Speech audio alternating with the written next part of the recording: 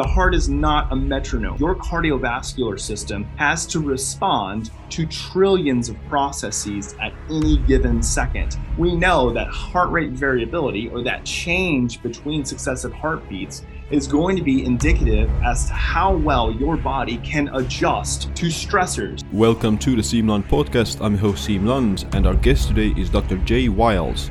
Jay is a doctor of clinical psychology and nutritional psychology consultant. He's also the co-founder of Hanu Health, which is a platform for measuring HRV, or heart rate variability. In this episode, we're going to talk about why HRV is so crucial for overall health and how to increase it for better stress resilience. This episode is brought to you by BondCharge, formerly known as BlueBlox. My favorite light and sleep optimization company, BlueBlox, has rebranded themselves as BondCharge. They're now involved with a huge range of evidence-based products to improve your wellness and life in every way. Their extensive range of premium wellness products helps you to sleep better, perform better, have more energy, recover faster, balance your hormones, and reduce inflammation. My favorites are their red light bulbs, because they can be used to create a melatonin-friendly environment in your bedroom by shining only red and not blue or green light waves that will reduce your sleep quality. After starting to use these red light bulbs, I find it much easier to fall asleep and feel less awake before bed. If you want to try out these amazing products that are the cornerstones to my most optimal sleep, then head over to bondcharge.com/Siim Lund and use the code SIIM15 to save 15%. Jay, welcome to the show. Hey man, thanks for having me on, Siim. Yeah, I'm glad to have you on the show, and I think many people might recognize your voice as being one of the co-hosts of Ben Greenfield's podcast as well. And I've been on your podcast. My claim to fame, man.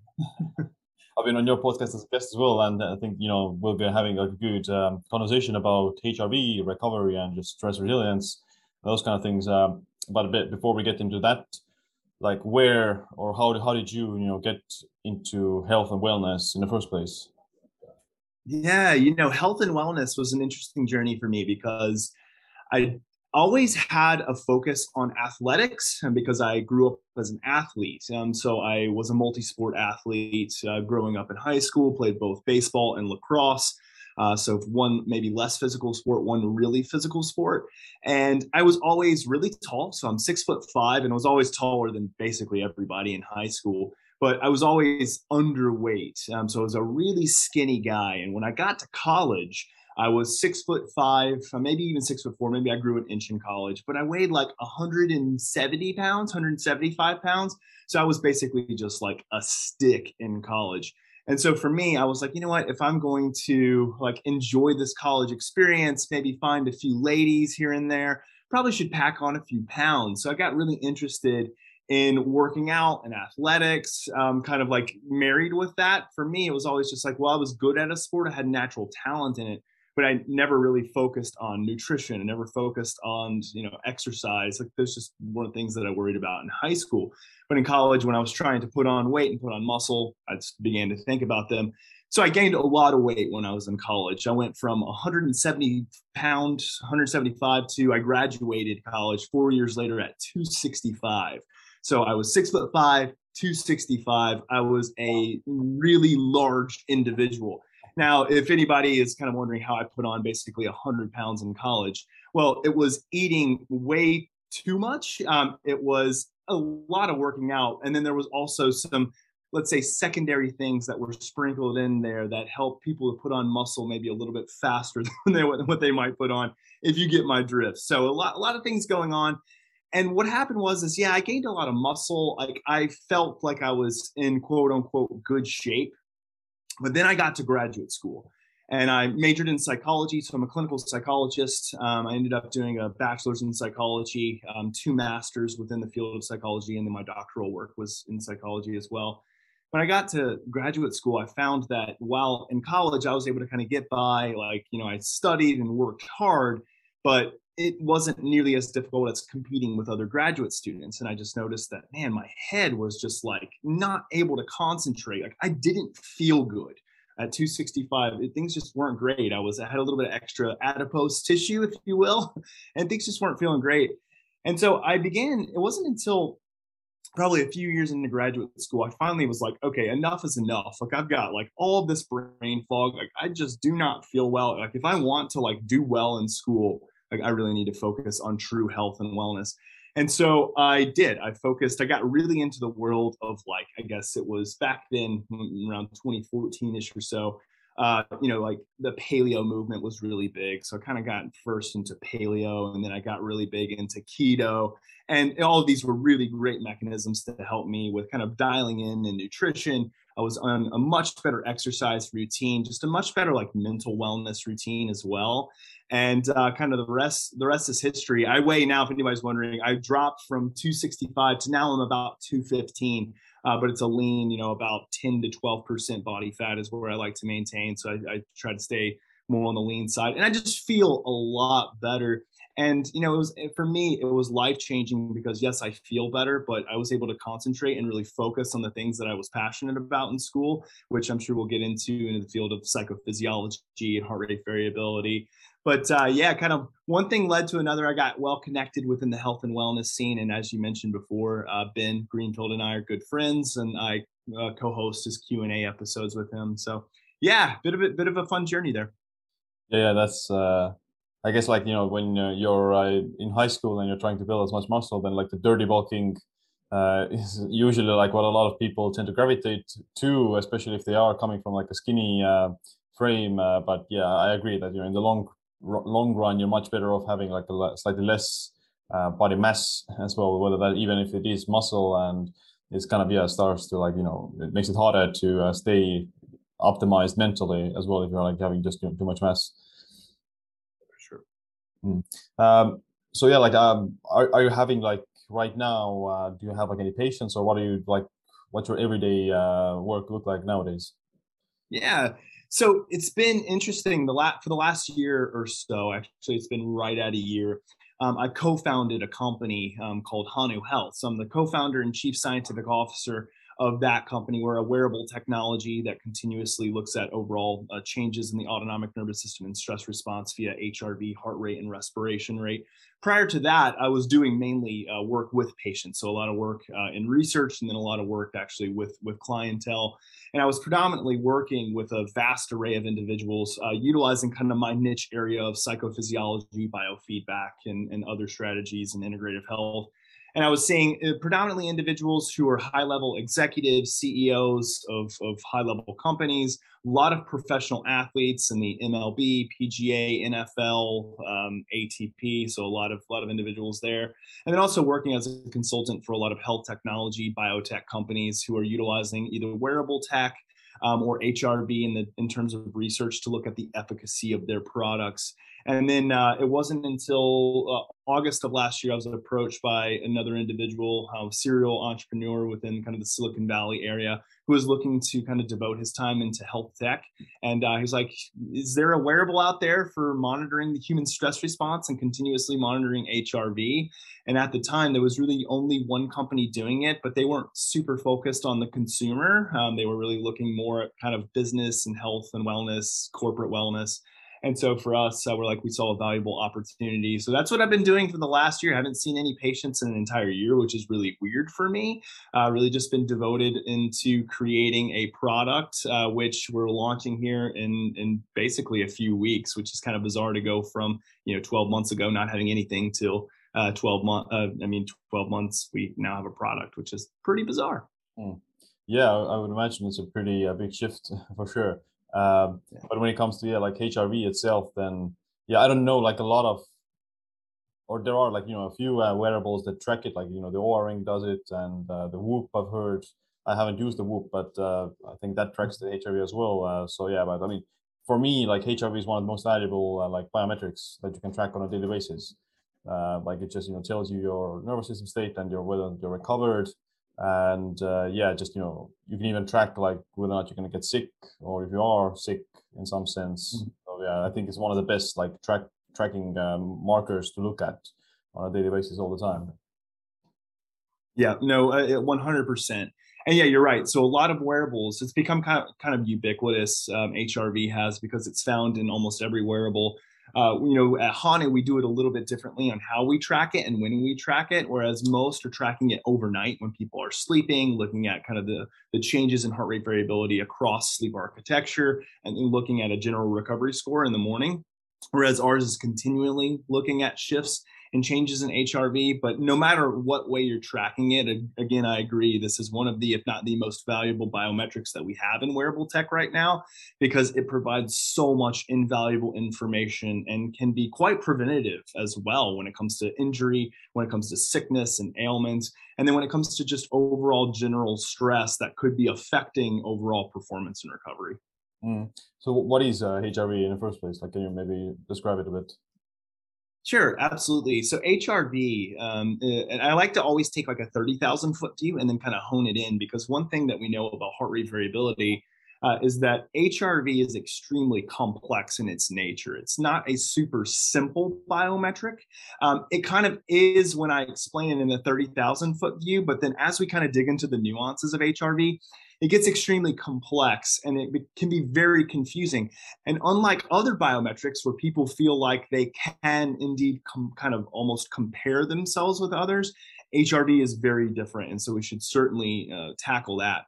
But at its 30,000 foot view, heart rate variability, or HRV, is indeed the single greatest non invasive proxy that we have for looking or at examining state shifts in the autonomic nervous system. And the reason why that is so incredibly valuable and incredibly important is because looking at the state changes or shifts in our autonomic nervous system can give us great insight into the human stress response, and also give us great insight into how well or not so well we are either repairing or having deleterious impact or effects on our nervous system. So heart rate variability is indeed actually looking at the variability that occurs in between successive heartbeats. So a lot of people understand heart rate intuitively. So if I kind of use easy math and I say your heart rate is at 60 beats per minute, well, then we can then deduce and say every 1 second within that last minute, we had our heart beat. So if that were the case and your heart did beat at a rate of one second, so it beat every single second, then that would actually be a heart rate variability of 0 milliseconds. There would be no variance if there was always 1 second in between successive heartbeats. The heart is not a metronome, so it doesn't operate that way. And the reason that it's not a metronome is because your cardiovascular system has to respond to trillions of processes at any given second, which means that it needs to adjust to the ins, outs, ebbs, flows, and ups and downs of changes in our nervous system and changes within our internal and external environment. We know that heart rate variability, or that change between successive heartbeats, is going to be indicative as to how well your body can adjust to stressors. And I think that, Seem, you've done a really good job about this, in that a lot of times we demonize kind of this concept of stress and we think of it as this inherently bad thing. And I tell people, no, actually, stress is inherently good. Stress is nothing but a warning sign. It is something that allows us to know that the thing that we are encountering is either something that we can choose, and this is kind of comes to mindset and perception, choose to allow to help us to build, and we can either fight or flee from that thing because it may be deleterious, it may be bad for us, but we could also use it. So when we think about heart rate variability, we're thinking about how well does the body adjust, how well does the body adapt to all of these stressors that we occur on a second by second by second basis. So a way of thinking about heart rate variability is that as we encounter a stress, if the body adapts well, then we know that heart rate variability is typically not suppressed significantly, or if it is, it rebounds really quickly. Whereas if we experience a stressor that really rattles us, that could be psychological stress, that could be somebody cutting us off in traffic, it could be a coworker yelling at us, is that heart rate variability will respond accordingly because it's your nervous system responding accordingly. And I think that's the one takeaway that I like to give people, is that heart rate variability in and of itself is just a number. We have to remember what it represents, and it represents adaptability to stress. It represents our nervous system's adaptability to stress. So again, that's the 30,000 foot view. If we think about what HRV, it's a proxy for shift changes in our autonomic nervous system. Yeah, well, that's an excellent overview that you gave. And I think, people intuitively know what's the heart rate, beat to beat. But yeah, like the heart rate variability is somewhat of a new concept for many people. And even then, like they necessarily, don't realize that actually you need or you want to have like this high variability in the heartbeats, which is the healthy sign of a healthy nervous system. Whereas like this monotonous beating, like that is like, that the body is stressed out and that the HRV is low in that sense. Whereas you have like kind of this high variability is the one when your body is relaxed. I think that's maybe like a new concept for a lot of people to realize that, yeah, like, actually this irregular heartbeat almost, not like literal sense, but a bit of like variety in it is somewhat the Yes. key. Absolutely. So one of the biggest contributor to heart rate variability is a physiological process called respiratory sinus arrhythmia, RSA. And immediately people hear that word arrhythmia and they think, uh-oh, not a good thing, because a lot of people are thinking something like atrial fibrillation or AFib. Whereas this type of arrhythmia happens with everybody. And arrhythmia just means irregular. It means that it's not a metronome. So that's actually a good thing. So when we think about what respiratory sinus arrhythmia is, and it's really good to understand this because it is the number one contributor to heart rate variability, is respiratory sinus arrhythmia is the natural change or rhythm change of heart rate across the respiratory cycle. So as we inhale, heart rate is going to naturally increase. And that's because number one, we have increased oxygenation. And so now we need our cells to be delivered oxygen, our muscles to be delivered oxygen really quickly because it's present. So heart rate speeds up. Actually, too, when we inflate our lungs, we compress the heart. So the heart actually changes shape. It becomes smaller, which allows for less expansion. So it also beats faster. And then on the exhale, we know that heart rate significantly slows down. And it significantly slows down through the firing of our vagus nerve, our 10th cranial nerve. And the reason that this happens is because it's modulated by a neurotransmitter called acetylcholine. And so we see heart rate come down. Now that change, that increase in heart rate and that decrease of heart rate across the respiration cycle is going to naturally increase heart rate variability because of an increase and then a decrease. As we elongate breathing, which is reason why breath work or heart rate variability biofeedback is so incredibly important, especially as we extend the exhalation, we increase that variance in between successive heartbeats, which increases heart rate variability. So the number one go-to strategy if people want to increase heart rate variability is breathing. It's paced breathing or changing the mechanics and cadence of breathing. But yeah, it's an interesting phenomenon because people think like, oh no, I want my heart rate to be steady. And it sounds like, or it feels intuitively like you would want that to happen. But indeed, what you actually want to have happen is for there to be tons of variability that's not associated with like a heart defect or something, a heart complication, because there are certain heart rate arrhythmias like AFib that can cause insane heart rate variability. So someone with AFib could have a heart rate variability of 400 or 500 milliseconds, which would be insanely high, but that's because we have a crazy irregularity of heartbeat that is a true like deleterious form of arrhythmia. Yeah. So if you have like, super high HRV, then that can also be like some more like heart problems in some sense if you have like super crazy high HRV. It could be. So like if you're someone who experiences like a lot of what we call ectopic beats. It's like the feeling of your heart skipping or your heart racing or just kind of a change shift in the type of pacing of your heart. And it's always good to go get it checked up on. I mean, even things like Apple Watch or other wearables now have the ability for you to run like a quick ECG that looks for like the complications of arrhythmia. It's always good to get it checked out. Most people don't have that. Like an irregular heartbeat that is deleterious. Most people do have ectopic beats. So like a skipped heartbeat every once in a while, or that feeling of a raced heartbeat. Those are typically benign. If you feel like you're having them pretty often, I always tell people come off caffeine, make sure that you're getting good quality sleep, do a lot of these lifestyle changes. And if they persist, then you may want to get like a 24-hour Holter monitor that looks for arrhythmias. But for the most part, most people don't have them. And if they do have them, like it's just kind of every once in a while.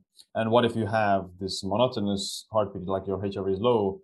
What like health complications could like that be?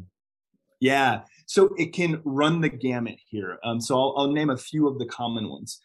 When most people get into a pretty stressful situation, so we'll talk about it either being physiological stressful or psychologically stressful, the body responds the same exact way from a physiological perspective, whether it's a physiological stressor like exercise, or sauna, or cold therapy, or if it's psychological stress, we see heart rate variability and heart rate do very similar things and look almost the same. If you were just looking at an ECG or just at a heart rate monitor, or like you're using Hanu, if you threw both of them in front of me, like I may not be able to tell the difference unless somebody's doing like high intensity work. Then I'm like, okay, your heart rate's at the 165, 170. Like if stress, like psychological stress is getting your heart rate up to 165, 170, we got some problems here. But what we typically will see is that suppression of heart rate variability where the heart becomes like a metronome. And the reason the heart becomes like a metronome is because number one, we're utilizing or mobilizing a ton of our energy, and the heart understands that.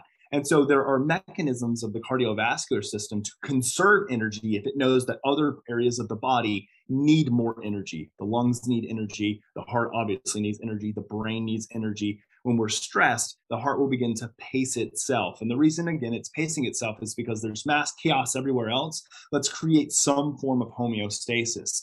But that, again, is a great warning sign for us if we're monitoring it, because we see HRV significantly suppressed. And we say, okay, that's a warning sign that there is some form of stressor on this individual, whether or not it's physiological stress or psychological stress. The nervous system right now is being taxed. And that is what HRV is so incredibly valuable for, is showing us when when our autonomic nervous system is becoming incredibly taxed. So one thing we know is that people who have really poor cardiometabolic health, so whether it's metabolic health or cardiovascular health, but for most people, it's a combination of the two, whether it's difficulty with blood glucose management, difficulty with cardiovascular disease, or some form of blood pressure problem, or whatever it may be cardiovascularly related. We know that these individuals typically have pretty suppressed HRV. And the reason is because their metabolic systems and their cardiovascular systems are so incredibly taxed that HRV will be significantly suppressed. So here in the US, like this is one of the most common problems that we see. People with diabetes, cardiovascular disease. We know from plenty of research that these individuals have an extremely taxed nervous system, and HRV is typically suppressed. People who are dealing with significant mental health problems related to anxiety, depression, PTSD, these individuals have an overtaxed nervous system, which then leads to a reduction in HRV. And we see a lot of the times it's kind of like a big 1-2 punch. So we know there is a general rule of thumb that we want to have a really nice, quote unquote, balanced HRV, which really means that we are staying within our normalized baseline range and we're not experiencing that suppressed or taxation on heart rate variability or autonomic nervous system. We also want heart rate to do the same thing. A really highly variable heart rate outside of exercise is not a good thing. We like to have a level of stabilization within our own baseline range. We know that individuals who are experiencing significant physiological ailments or significant psychological ailments have kind of this crazy variance, and they go in and out of their zones all the time because their nervous system is so incredibly sensitive to internal or external stressors, and it responds very viscerally. So the whole idea would then to be able to train good synchrony and consistency with HRV and with heart rate. Not saying let's dip heart rate as low as we can, get HRV as high as we can, but really to focus on overall stabilization. So those are the things to really watch out for. Again, this is probably more common than it is not common with people who are in poor cardiometabolic health, or people who have significant concerns related to anxiety or depression or trauma, PTSD. All of these are going to be there are going to be indicators from your nervous system, or at least warning signs from your nervous system, that it is taxed because of these areas. Yeah. Yeah, and the HRV is also associated with mortality, or that higher HRV is better, lower risk of mortality overall. But do you know, like, is there like what's the range of that? Like, how high do you need to have your HRV to be considered like healthy, and what's the HRV when you're considered to be something is wrong? Do you have any numbers? Yeah, it's really interesting because when they've done studies looking at heart rate variability and what are the characteristics that are associated or kind of like the mediating variables between heart rate variability and autonomic nervous system functioning and longevity, is there kind of a pathway in between? And there are two things that they find is that individuals who have a higher HRV, and higher is very relative because there is nothing within the HRV domain that says you should have, above 50 milliseconds or above 100 milliseconds. There's no range for that. So it's very different in terms of biometrics and ranges. So that's one thing to keep in note. But the one thing that we do know is that as people increase heart rate variability relative to their baseline, they typically will experience two different things. One is better self-control of their autonomic nervous system. So the ability to regulate or modulate or engage in autonomic control in a much more efficient manner. And that is the key thing. And the thing that we focus most on Hanu is training better autonomic control so that when you experience kind of these stressors, especially if they are causing you detriment, that you can then immediately utilize or exercise control over your autonomic nervous system through breathing, through HRV biofeedback, through different regulation techniques. That is actually mostly associated with longevity, your ability to control your nervous system at will. The second thing is that as people increase heart rate variability, especially through different mechanisms like, let's say, biofeedback or other training techniques through increasing cardiorespiratory fitness, is that they increase emotional regulation. And that is one of the biggest triggers for health and longevity and wellness, is that if people can better train regulation of their emotions, we know that they have better health and longevity outcomes. So those two key components, better self-regulation of their nervous system and better emotional control, lead to better health outcomes. And the one point that I'll make on emotional regulation is that a lot of it is tied with anger and hostility, so that we know that people who kind of allow themselves to be immersed in anger and in hostility, they increase overall cardiac output, which increases heart rate. It decreases heart rate variability, increases dysregulation of the HPA axis, or the hypothalamic pituitary adrenal axis. And this causes a cascade of different physiological phenomenon that leads to increased inflammation, both of the heart and other areas of the body, and is extremely detrimental or deleterious to the body. So those are the two key components. And I like coming back to those because a lot of people will place so much emphasis on HRV. I got to get that number up. I got to get that number up. And I think that that's a poor focus. Right. I think if you focus on the health and longevity outcomes of increasing self-control and increasing emotional regulation, we see that naturally heart rate variability will increase. So I like to say focus on those two key components, which is again what we focus on with Hanu, and focus less on the number, because a lot of people get frustrated when they focus on the number. And then again, frustration is poor emotional regulation at times. They focus on the number and they don't get the results immediately like they would want to. Whereas I'm like, if you focus on better control of your autonomic nervous system, if you focus on better emotional regulation, we see from research and science that heart rate variability can be increased significantly. That's a really good point, and I love that you brought it up.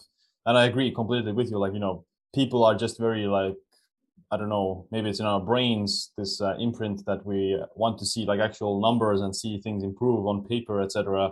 But yeah, like you said, the more important thing is that, how you, let's say, show yourself, how you show up in the world is much more important. How you actually react to these events and how you react emotionally to different situations, that's more important at the end of the day. And yeah, like the heart rate variability is more of like a reflection and an association. In that sense, that can also be useful to train, of course, to see if the numbers are going up, then it's good. But yeah, like the main focus should be still on how you actually perform and show up in the real world, if that makes sense. Yeah, absolutely. And one thing too to keep in mind is that heart rate variability changes significantly moment by moment. So like right now I'm looking over at my Hanu, and like when you and I started talking, my heart rate variability was around 60 milliseconds. As I got talking, I get energized. It goes down to like right now it's like 37.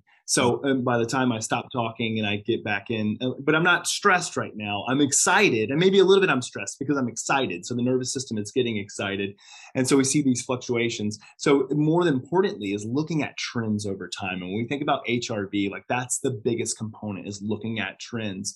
You know, a 1-day score without any context is basically meaningless. But if we start to see kind of this downward trend over the course of 2, 3, 4 days, well, now we know our nervous system is being taxed and it's not recovering very well. Like we just continue to see a downward trend.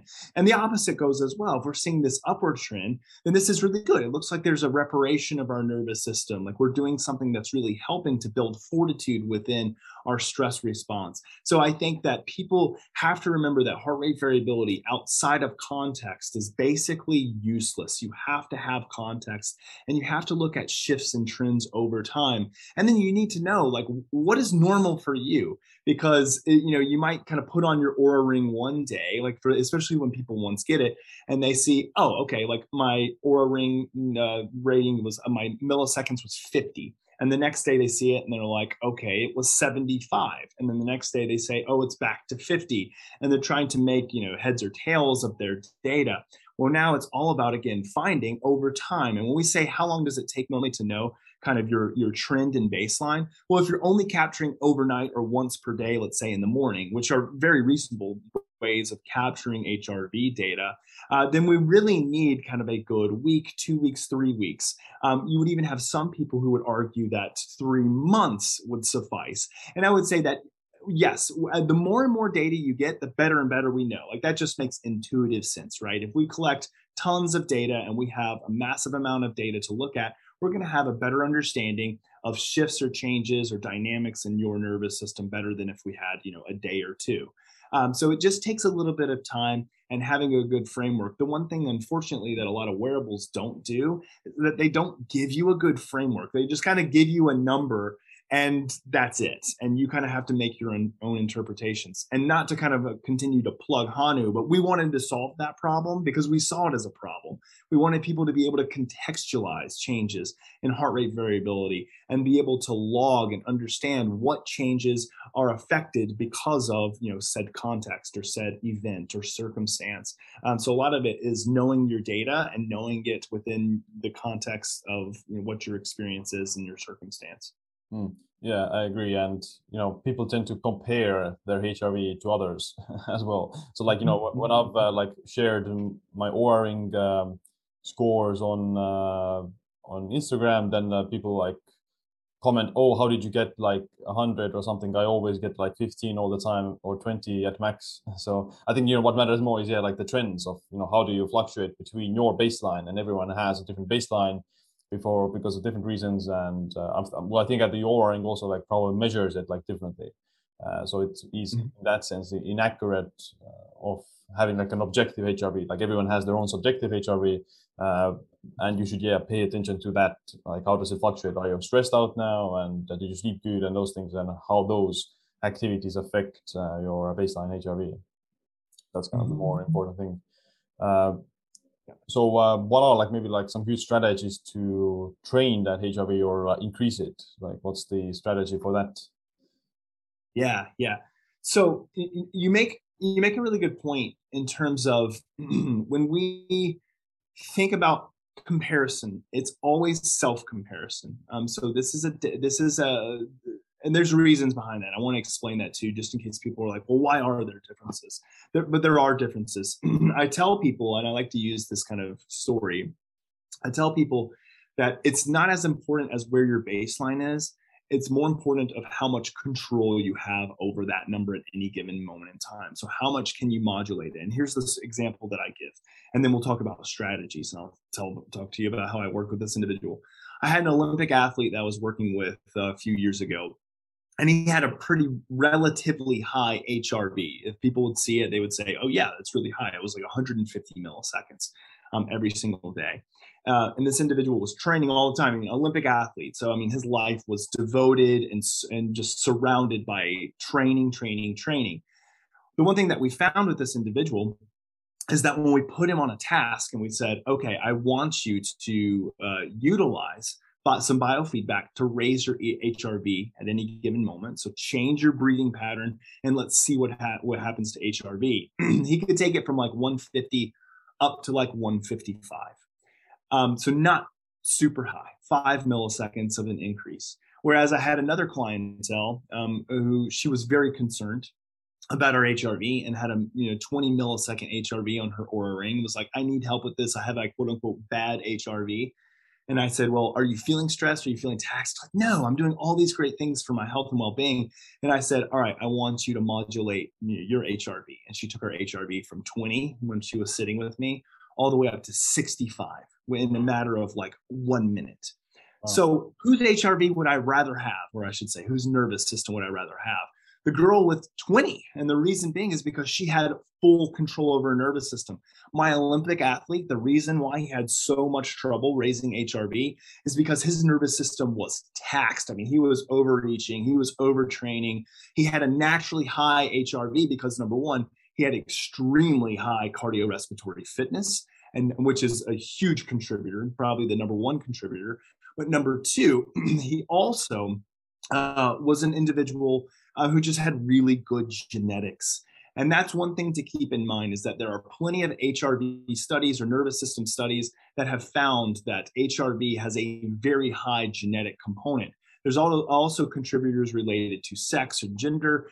There's also contributors related to height, to ethnicity. We know that there's connections there. So actually, I always joke that I'm a 6'5" white male. And so I actually have a propensity for having some of the highest HRV scores out there.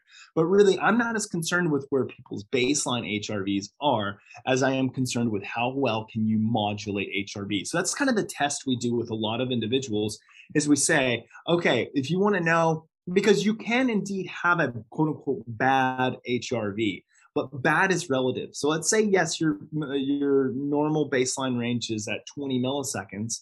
And let's say you wake up one morning and it's 7 milliseconds. Well, we know that your nervous system has been pretty taxed that day. I mean, we see, well over a 50% decrease in overall HRV. Something has taxed your nervous system, whether it's sickness, it's overtraining, it's an immense amount of psychological stress. It could be a combination of all of these.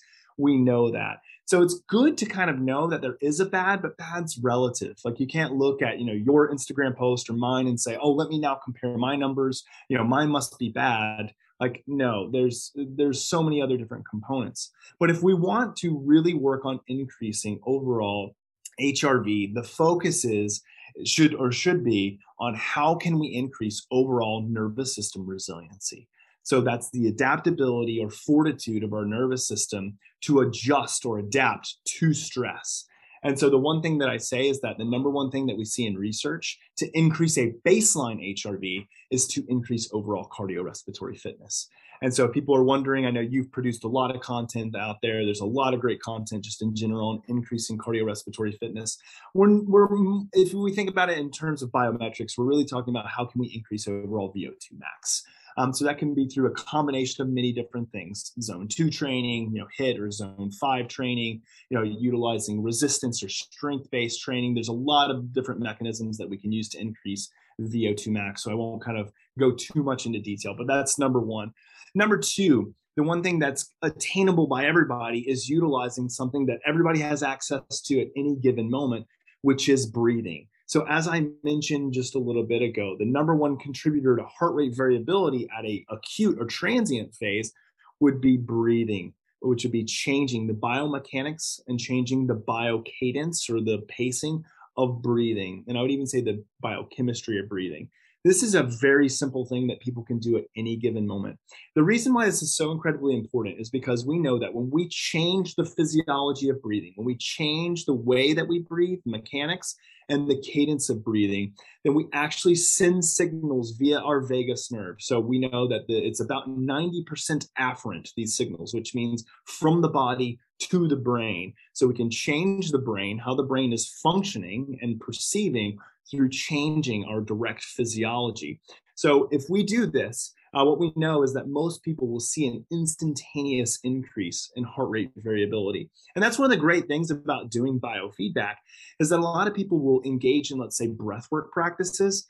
And a lot of people will say subjectively, yeah, I feel better. And physiologically, a lot of things are occurring for the better for their body.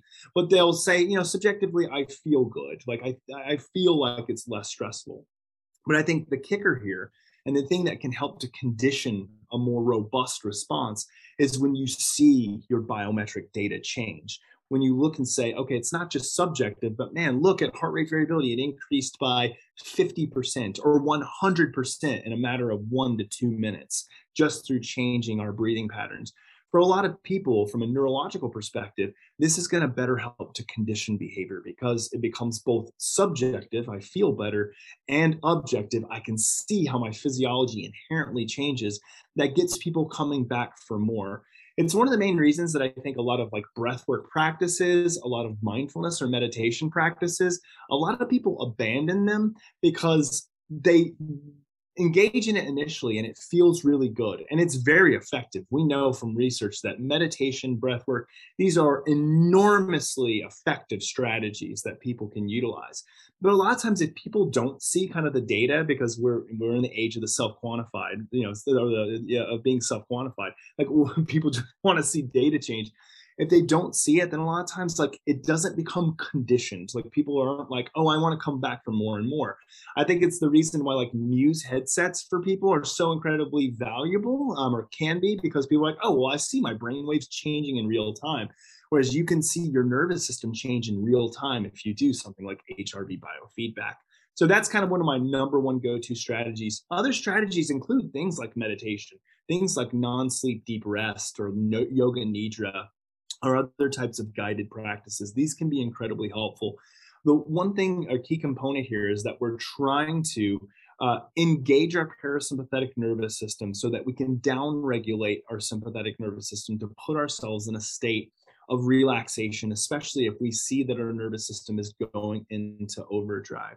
So anything that we can do to downregulate the nervous system when we need to, because we shouldn't always be downregulating the nervous system. I think a lot of people get confused and think, oh, well, my heart rate variability should always be high. There are times actually where you want your sympathetic nervous system to be kicked into high gear and you don't have a need for your parasympathetic nervous system. Like when you exercise, you shouldn't be trying to actively engage during a working set your parasympathetic nervous system, maybe in between sets, because when you're not working, you're recovering. That can be a great technique to engage in breath work. However, during the set, good luck. Like it's just not what you should be doing. It's not going to be very, very effective, or it's not going to be, you're not going to have a huge ROI on that.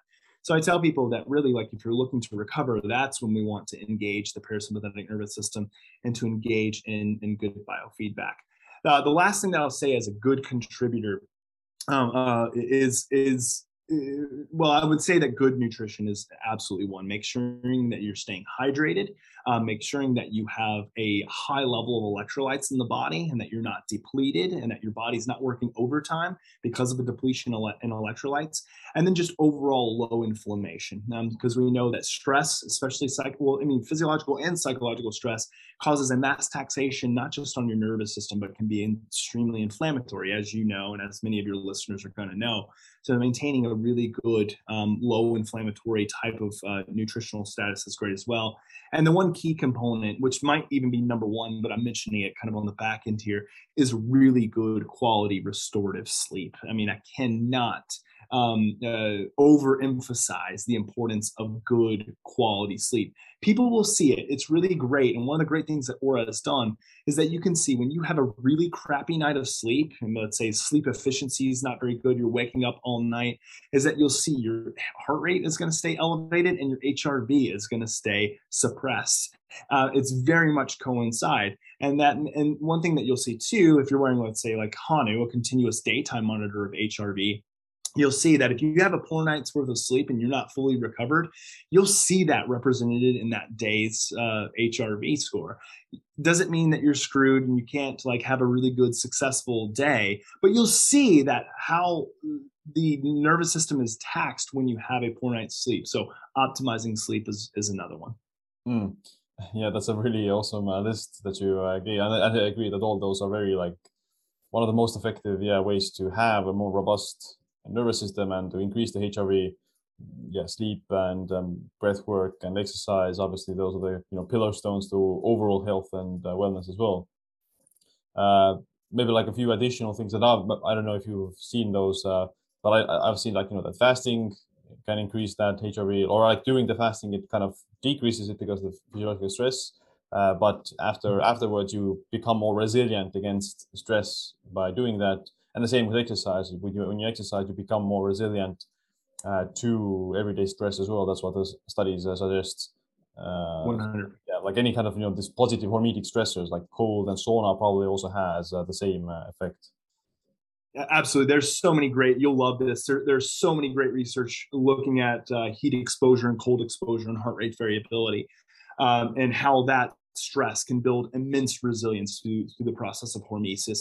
And we see resilience in the nervous system as representative by HRV. So one great thing that people can test out, and this has been shown over and over again in the literature, I'll use heat as a first example and then cold, is that engaging in a 20-minute sauna practice, generally around kind of the range of anywhere from about 185 to 195 degrees Fahrenheit for 20 minutes will cause, as we know, that extreme, I won't say extreme, but it'll cause a significant increase in heart rate, a significant decrease in heart rate variability. But then about 30 minutes post utilizing heat exposure like a sauna, we'll see a significant increase in heart rate variability above your prior baseline that you had before going into sauna. The same things happens with cold therapy. The one thing I see with cold plunge, which is quite interesting to me, is that for me, especially, and it depends too on how someone does cold therapy. So like if you engage a little bit of your mammalian dive reflex by dipping your face in water and allowing your face to submerge for a second, you'll see a ginormous decrease in heart rate, and you'll see a huge spike in heart rate variability. If you stay in for a period of time, heart rate will go up. You'll see kind of that stress response kick in, but I always do a little bit of a face dunk for that experience. But then afterwards, again, generally 25, 30 minutes or so, you'll see this nice spike in HRV. And what we see over time is that the more that you do it, and not more saying that more is better, you should be doing it every day, but consistency of your practice, however many times that is per week, is that you'll see that baseline range start to go up. Because again, we're using and we're becoming kind of, as you mentioned before, like stronger by stress, because we're introducing these stressors to the nervous system, so that it can again rebuild back in a stronger fashion. And so it's a great thing. To your point too, Sim, in regards to fasting. Fasting is a really interesting one, because initially we've seen studies that about after 24 hours of a fast, we actually see a nice little bump in HRV. But then as you go in and you extend your fast to like 48 or 72 hours, because of the stress that it has on the body, you'll typically see a suppression or a depression in HRV. Is that a bad thing? No, it's not necessarily, I should say. I guess all things could be a yes or a no, but not necessarily. And the reason being is because obviously an extended fast out that long is a bit of a stressor on the body. However, after people break that fast, they typically will see a rise in HRV, and they see that that baseline range starts to bump up a little bit. So again, I think that everything within its own context, and knowing again that just because you see a dip in HRV, all that's telling you is that something is taxing the nervous system. Now you have the opportunity to say, is that taxation something that is deleterious to me, or is that something that's actually going to help me? So this is, again, more of a perception and a mindset thing. But we have to remember too that exposure to stress can be quite good for us, or is quite good for us on a transient basis. But if we see a suppression in stress because of work-related stress, and we're burning the midnight oil and staying up, and we are just like overall like taxed, well, that's deleterious stress. That's stress that's working against us, which is going to look physiologically pretty similar to quote unquote eustress or good stress. But it's up to us to be able to be self-aware, catch it, and then do something different about it to help better regulate the nervous system. Yeah, and I would imagine that any of those good things that raise HRV in the moderate amounts would also like decrease it if they're in excess. So if you are overtraining and not recovering adequately, then yeah, it's going to eventually drop the HRV as well. So everything kind of in moderation, and everything together with adequate recovery. 100%, absolutely. I think I've also seen that gargling water. So like in the back of the throat also does that, because that stimulates the vagus nerve, which helps to basically like promote parasympathetic activity.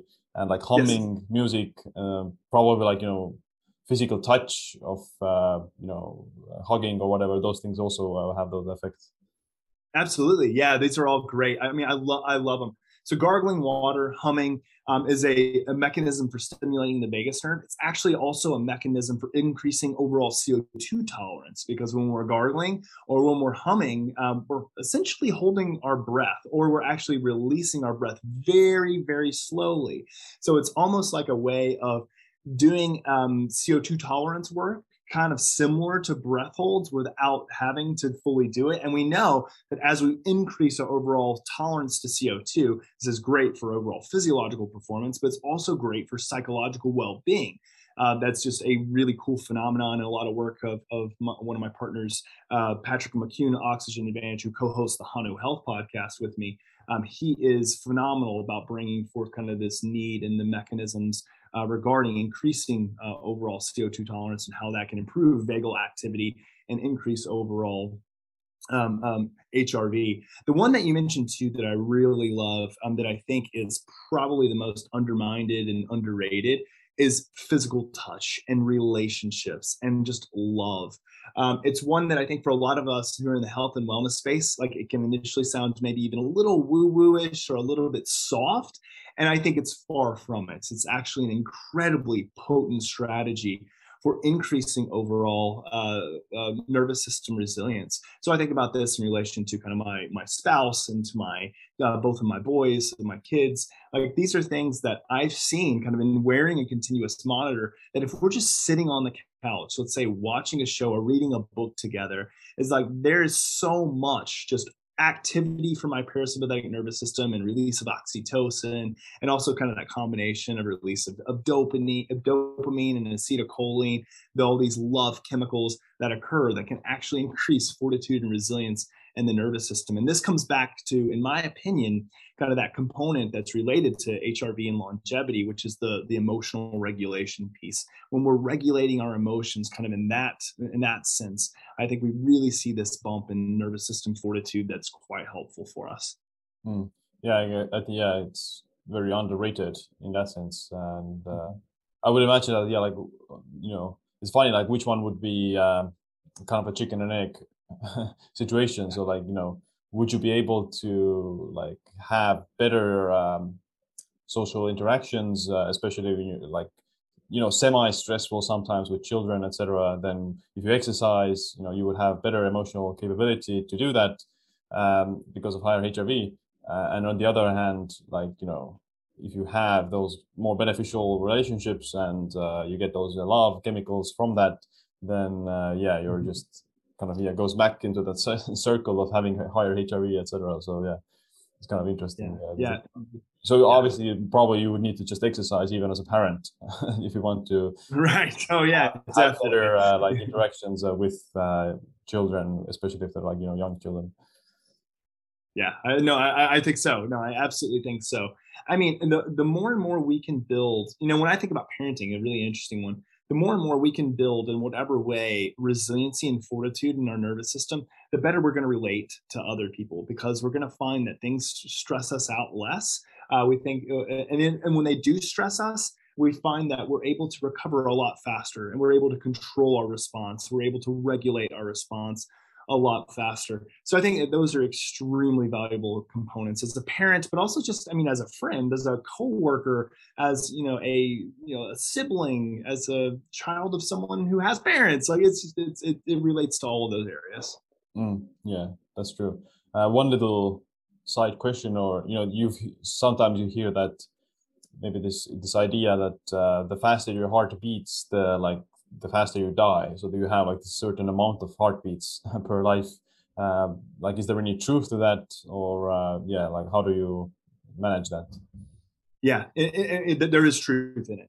Our heart is a muscle, and our muscle gives out at a certain point in time. We can do things to help build better resilience, so that we can essentially, it doesn't mean that we wake up. So it's an interesting one because we get kind of philosophical here. But we are, I guess, born with a finite number of times that our heart is going to beat. But it's not necessarily set in stone because we can change things over time.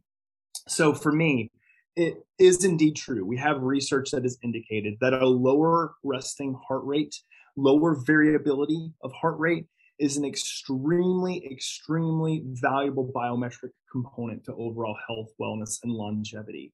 And we know that if we can better control our response, especially on everyday situations, because as you know, there are certainly reasons and purposes for getting our heart rate up really high. But it has to be under certain circumstances and conditions. In general, what we find is that under conditions where people are consciously getting their heart rate up via mechanisms like exercise, is that it's typically not associated with immense amounts of also competing psychological stressor. However, when we're sitting at our desk at work and we see our heart rate increase, maybe it's at 70 and goes to 80, 90, or 100, this is purely kind of the influence of psychological stress that's causing this physiological phenomena. And so what I tell people is that that is a much more destructive mechanism than you consciously increasing heart rate through volition of exercise. So if we had a good general rule of thumb, is that under most circumstances and conditions, the more and more we create autonomic control and better emotional regulation, we're going to be able to control our heart rate. So I love this story of that they tell of how astronauts, specifically, I can't remember if it was Neil Armstrong, it was one of the astronauts who trained himself from an autonomic perspective to control his heart rate under every single condition, that it basically like never went up other than exercise over 100. So this dude was in space. He was out like floating around in space, and his heart rate basically never went over 100. Like if you think about that, that's immense control over your nervous system. Like I can only imagine, like I would look like I was in like the high levels of zone 5 if I was probably floating out in space. So to have that level of autonomic control is immensely valuable for emotional regulation, but overall health, wellness, and longevity. So I think that there's absolutely a point to regulating heart rate and heart rate variability throughout the day, and looking at almost kind of like in terms of like blood glucose, how we want to be able to remain stable and have stability with not a lot of crazy fluctuations and variability. Heart rate and heart rate variability is it's really important for us to do the same exact thing. And it's funny, like with Hanu, that's kind of how it looks. It looks very similar to like if you're wearing a CGM, where it's like, this is kind of where we want you to be and where you need to stay. And this is associated with better emotional regulation, self-control, and longevity. Does it track the heart rate as well, the regular heart rate? Yeah, it's looking at three components: heart rate variability, heart rate, and respiration rate. So it's looking continuously at how fast you're breathing as well.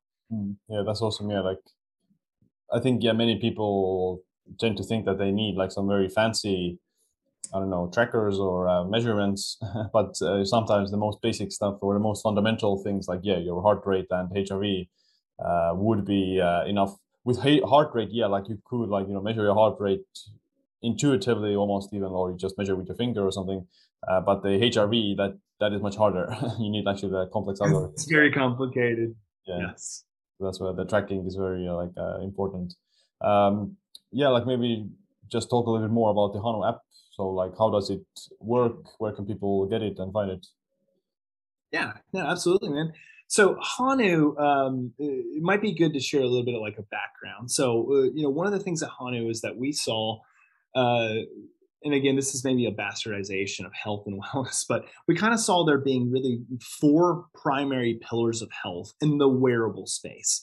So when we think about nutrition and metabolic health, we kind of think about CGMs.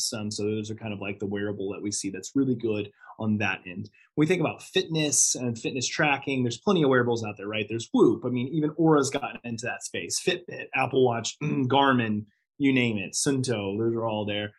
Then we think about sleep as another primary pillar. Oura is kind of a good front runner in sleep staging. Plenty of other. Whoop does sleep staging. A lot of them do that.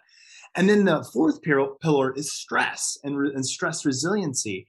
And the one thing that we thought is like, okay, people kind of dabble in that, right? So we've got some, we've got Whoop and Oura and other who are getting you an overall like HRV score and a recovery score, and that's great. But nobody's kind of continuously monitoring changes or shifts in the autonomic nervous system and looking at stress and the good impact of stress and the bad impact of stress.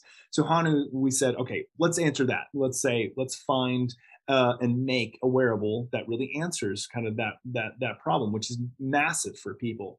So what we decided on was to build a complete platform that was really intended to do two things. Number one, be a continuous self-monitor of your stress response, and then teach you better self-regulation. So the way it works is that we utilize a consumer-grade wearable ECG. So it's a Polar H10. If anybody's used kind of like a traditional chest strap, it's something that you can wear all day. We don't recommend people sleep with it. I mean, just kind of wear it throughout your working day when you really want to be in your best leveled headed, have better cognitive performance. You'll wear it throughout the day. And it's continuously monitoring changes in HRV, heart rate, and respiration rate. In the app, the way it works is that we have a stress resiliency score, which is basically an aggregate or composite of all of those three things. And we look at it in comparison to your baseline. And again, the more and more you wear it, the better we know that framework for your baseline. When we see that you are dipping low in HRV, or your heart rate's getting increased and you're not moving, you're not like actively engaging in walking or some type of exercise, then we'll actually push a notification to you. And on your phone, it will say like, something's going on, like what's going on here? And we're not labeling it as good or bad. We just see a change. We see a state change in your nervous system. At that point in time, you're able to label it. You can categorize it and say, oh, I was just doing work emails and that's why my HRV dropped. I was holding my breath. A huge problem, actually, which is funny. It's called email apnea. People unconsciously hold their breath when they're writing emails, and their HRV will tank. And I noticed this on me. A lot of people have noticed it. It's a really interesting thing. And I'll just label it.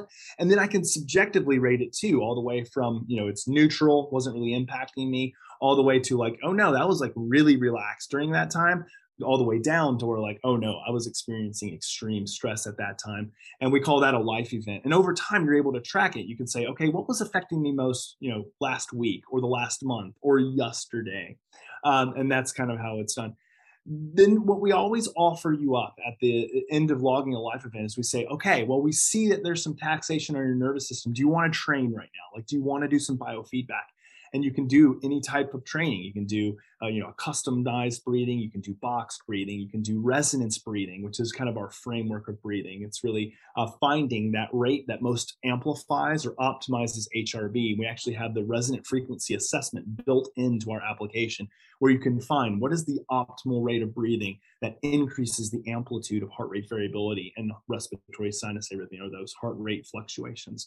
So we have that built into the app.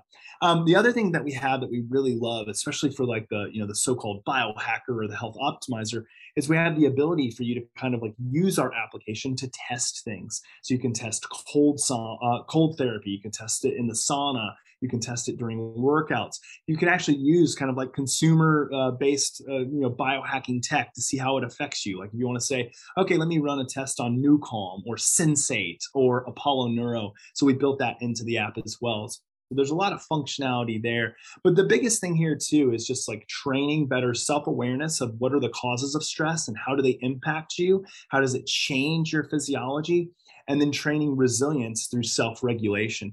And the best thing that we've seen, and this comes back to the biofeedback literature, is that we can condition a different natural habitual response to stress if we consistently train a natural habitual response to stress. So for instance, if every single time you experience a said stressor, let's say email apnea, and you decide every single time after that, I'm going to train just for a minute, maybe 2 minutes max, just some breath work strategies, we see that over time, our body is going to condition that response to that event. It's going to associate that event with a different response. So whereas maybe previously for the next 5 minutes after doing emails, your HRV was suppressed, the more and more you train, the more and more your body's going to go into a natural position of breathing slowly because it's conditioned to that email apnea. So maybe it only takes you 30 seconds to recover as opposed to 5 minutes.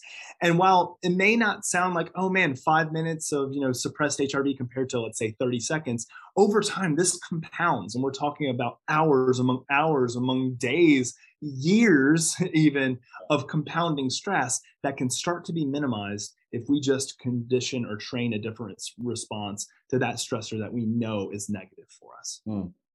Yeah, email apnea, that's a new one. And I think that people probably hold their breath more often than they think, like in various situations throughout the day. Like maybe some people hold their breath if they're about to talk to someone, maybe their boss or whatever, or if they're like, I don't know, maybe choosing some food at a supermarket, they're like stressed out about what to eat, or if they're like resisting the cake, for example, or if they're stressed out that there's some like gluten in somewhere in the air, then like they may be going into this stressed out state without even knowing it. So yeah, I think it's very good to first have like this psychological, I don't know, like bandwidth to first deal with it in the first place, or be somewhat immune against it to a certain extent. Like you have like this bigger buffer zone of emotional and mental resilience, then any kind of stress isn't going to affect you that much either. And on the physical side, it's good to know like how, whether or not you are stressed out, so you can do something about it as fast as possible.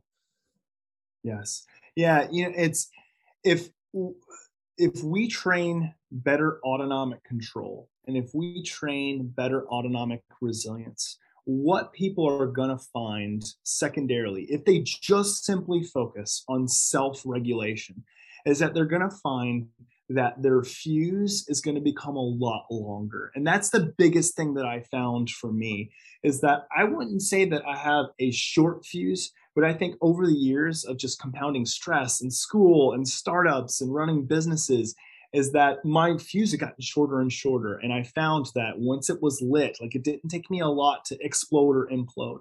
Unfortunately, my kids will feel the wrath, or my wife, or maybe people who are around me. But I have seen it less and less and less. And if I think that's a huge component, is that if we can better regulate our nervous system and have better overall self-control and emotional regulation, it's going to enhance our relationships. It's going to enhance our work. It's going to enhance cognitive performance. It's going to enhance our outlook on life and mindset. And I know that sounds really cliche, but it's not me just saying it. It's like we have the research to back this up, that people, when they gain better emotional regulation and autonomic nervous system regulation, they feel more fulfilled and they feel less vulnerable around others. And I think that in and of itself is an extremely valuable component, that if people aren't training that, which I think it does get overlooked, but if people aren't training that, they really need to place emphasis on that. Yeah, I agree. I think a lot of the problems in modern society, could be fixed if people were able to, deal with the stress better, as well as be more resilient against the stress, so they're not like triggered all the time, and they don't get anxious and angry at other people. For sure. Yeah, indeed. So I mean, it's it's one of the best tracking, let's say, biomarkers to keep track of heart rate and HRV. So I'm a big fan of that. Where can people find Hanu Health, and where can people, get it if they want interested? Yeah, absolutely. I appreciate you let me plug here. So no, and I'll mention to your audience as well that we sent you one over, but we found out that you had an Android, so you haven't been able to use it yet. We decided to build on iPhone platform or Apple's platform first. Android's coming soon, so we tell people like, don't worry, it's coming soon. But you can go onto our website, Hanu, HANU health.com. Hanu also is Hawaiian for breath. So we're based out of San Diego, California, in Encinitas, small surf town here in Encinitas. And so for us, it was, we're like, yeah, we got Hawaiian vibes here. So, and we're a breathing application in one sense. So hanuhealth.com. So if people are wondering, it's a $299 device. So it costs $299. However, and we actually send you the device for free, and that's for 12 months of use of the application. What we always tell people though, here initially, is that we have a pre-order special going on. So we're giving all of our pre-orders like a significant discount of 40% off. So Seem, since we're on your podcast, you actually have a code. Do you mind if I mention your code? Is that cool? Yeah, that's good. Yeah. Yeah. So it's SIIM40, SIIM40, and that'll give you the device for 40% off. So we'll send you the device for free, and then you'll get your first 12 months for only $180. So we wanted to make it super, super affordable, for anybody who's pre-ordering. That doesn't last long. So I know we're recording this podcast in August. At the end of September, that 40% goes away. It's not that we're never going to run discount codes anymore, but we're telling people as soon as you can get in, because even for like Black Friday or whatever deals, New Year's deals, we'll never do anything that's close to 40%. Well, maybe close, but not at 40%. So it's the best deal we've got. So hanuhealth.com, and you can get your device. Yeah. Yeah, I'm looking for the Android application as well, and I'm for sure gonna start using it and testing it out. Coming soon. Well, Jay, it was great talking with you, and the information that you shared is like super super valuable, and it's glad to have people learning about their nervous systems and learning how to deal with any kinds of physiological stressors and emotional stressors that they're dealing with. Yeah, appreciate you having me on, man. It's been a blast talking. Yeah, and before I ask my last question, where can people learn more about you and your work? Yeah, absolutely. So I do a lot of, I guess I would say, I have my website, drjwiles.com. So drjaywiles.com, drjwiles.com. Also, I'm pretty active on social media. So on Instagram at drjwiles. Follow us at hanuhealth.com. Sorry, no, at hanuhealth is our Instagram account. We're also on Twitter and Facebook. So yeah, all those platforms you can find me there, and update a lot on just stress resiliency, and HRV. Nice. And my last question is, what's this one piece of advice or habit that you wish you adopted sooner? Yeah, this is a really good one, because over the years I have learned so many things that are invaluable to me. But for me, it has been finding and adopting and being bullish about having a morning routine. Something that I do every single morning, regardless of when I wake up, how the morning is going, and other avenues. It's just having a morning routine. And the one thing that has been extremely valuable for me is journaling, both gratitude journaling, but also just open-ended journaling. I'm kind of like the Stoics. So one great journal that people can look at that I use every day is Ryan Holiday's journal. It's just called the Daily Stoic Journal, and it's an incredible way of just like taking everything that maybe I was processing at night and putting it onto paper to start the day, and just thinking through some things, and then drawing the vision for what I want the day to look like, and then sticking to it. Nice. Yeah, I think it's very real. Like, intent is very important. Whatever you do, if you don't have the intent to improve or get better, then it's very unlikely that things are gonna happen by itself. Yes. Yeah. Well, it was great talking with you, and looking forward to your future work. Yeah, man. Thanks for having me on.